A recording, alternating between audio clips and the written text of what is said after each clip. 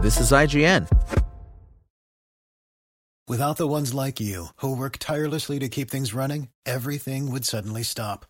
Hospitals, factories, schools, and power plants, they all depend on you. No matter the weather, emergency, or time of day, you're the ones who get it done. At Grainger, we're here for you with professional-grade industrial supplies. Count on real-time product availability and fast delivery. Call, click Grainger.com, or just stop by. Grainger, for the ones who get it done. As a longtime foreign correspondent, I've worked in lots of places, but nowhere as important to the world as China. I'm Jane Perlez, former Beijing bureau chief for the New York Times. Join me on my new podcast, Face Off, U.S. versus China, where I'll take you behind the scenes in the tumultuous U.S.-China relationship. Find Face Off wherever you get your podcasts. This is IGN.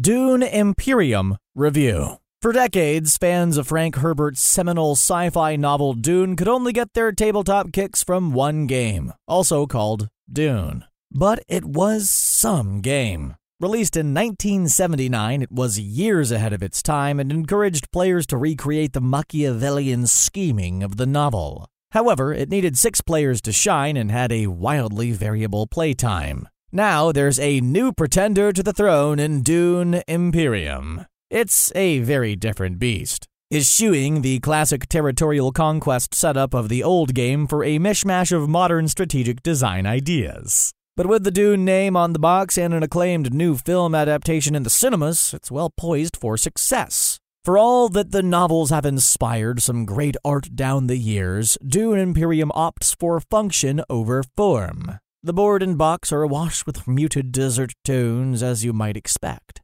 Beneath there are a lot of cards with a lot of serviceable art to illustrate them. The best bits are the portraits on the leader cards players use to indicate their allegiance. There are wooden bits too, cubes that are both used on score tracks and to represent troops, and humanoid shapes for agents. It's all pretty standard fare, although the player colors are bold and striking. At the core of Dune Imperium is the concept of deck building. In these games, players start with a small deck of cards. Often all players have the same deck, as is the case here. As the game goes on, they can buy new, more powerful cards for their deck, and with luck, remove some of the weak original ones. This game adds a novel twist to this popular formula called reveal turns. Each card has 2 possible effects. The first is for when you use it to add an agent piece to the board, which also gives you the effects of the space it's played into. This draws in another well-worn gaming mechanic, worker placement. But you only have a limited pool of agents, normally 2. After that, you reveal your remaining cards, gaining the second effect. Most deck-building games revolve around building hands that let you draw and play more cards, giving you a more powerful turn and cycling your deck faster. Reveal turns frees Dune Imperium from the need to follow this pattern, leaving it able to do far more interesting things with its card effects and strategic options. Players take on the role of noble houses in Dune's setting, including the Atreides and Harkonnen from the first novel. They each have a choice of 2 leader cards with flavorful special powers. The other major players, the Emperor, planetary natives, the Freemen, and others, are represented by board spaces. Committing agents here advances your influence within these factions, a major source of victory points. The other spaces are geographical abstracts of places on the planet Dune. Cards are keyed to one or more of these board areas and can only be played there. Many spaces also require that you spend one of the game's 3 resources, water, spice, and Solari, to send an agent there.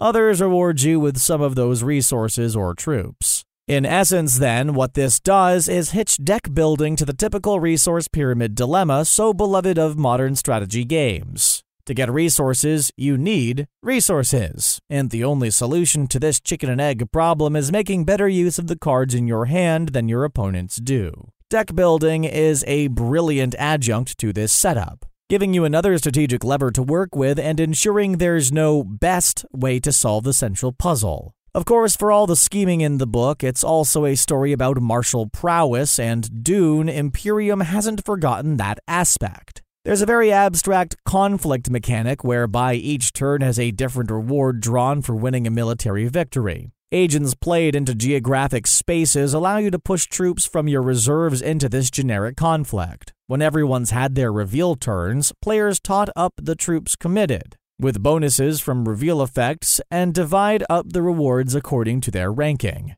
Despite the awkward abstraction, this is a crucial element of the design. Like most worker placement games, agents sent to a space block it from other players for that turn. But Dune Imperium has a lot more spaces than most games of its ilk, meaning that blocking is often a minor inconvenience. That reduces it as a source of tension and interaction, which the conflict more than makes up for. The dribble of soldiers into the fight each turn is a slow burn battle of one-upmanship, with the result uncertain until the reveals are laid down. Between resources, cards, and the conflict, players are left with a lot of plates to spin and only 2 measly actions to do it with. And that's reckoning without the victory points you'll need to win, which come from various sources. As well as faction influence, they can be won in the conflict or gained from cards. The game ends when someone cracks 10 victory points or 10 turns pass, whichever comes first. The leading player does not always win, as a final flurry of card play can sometimes secure a bonus point or 2.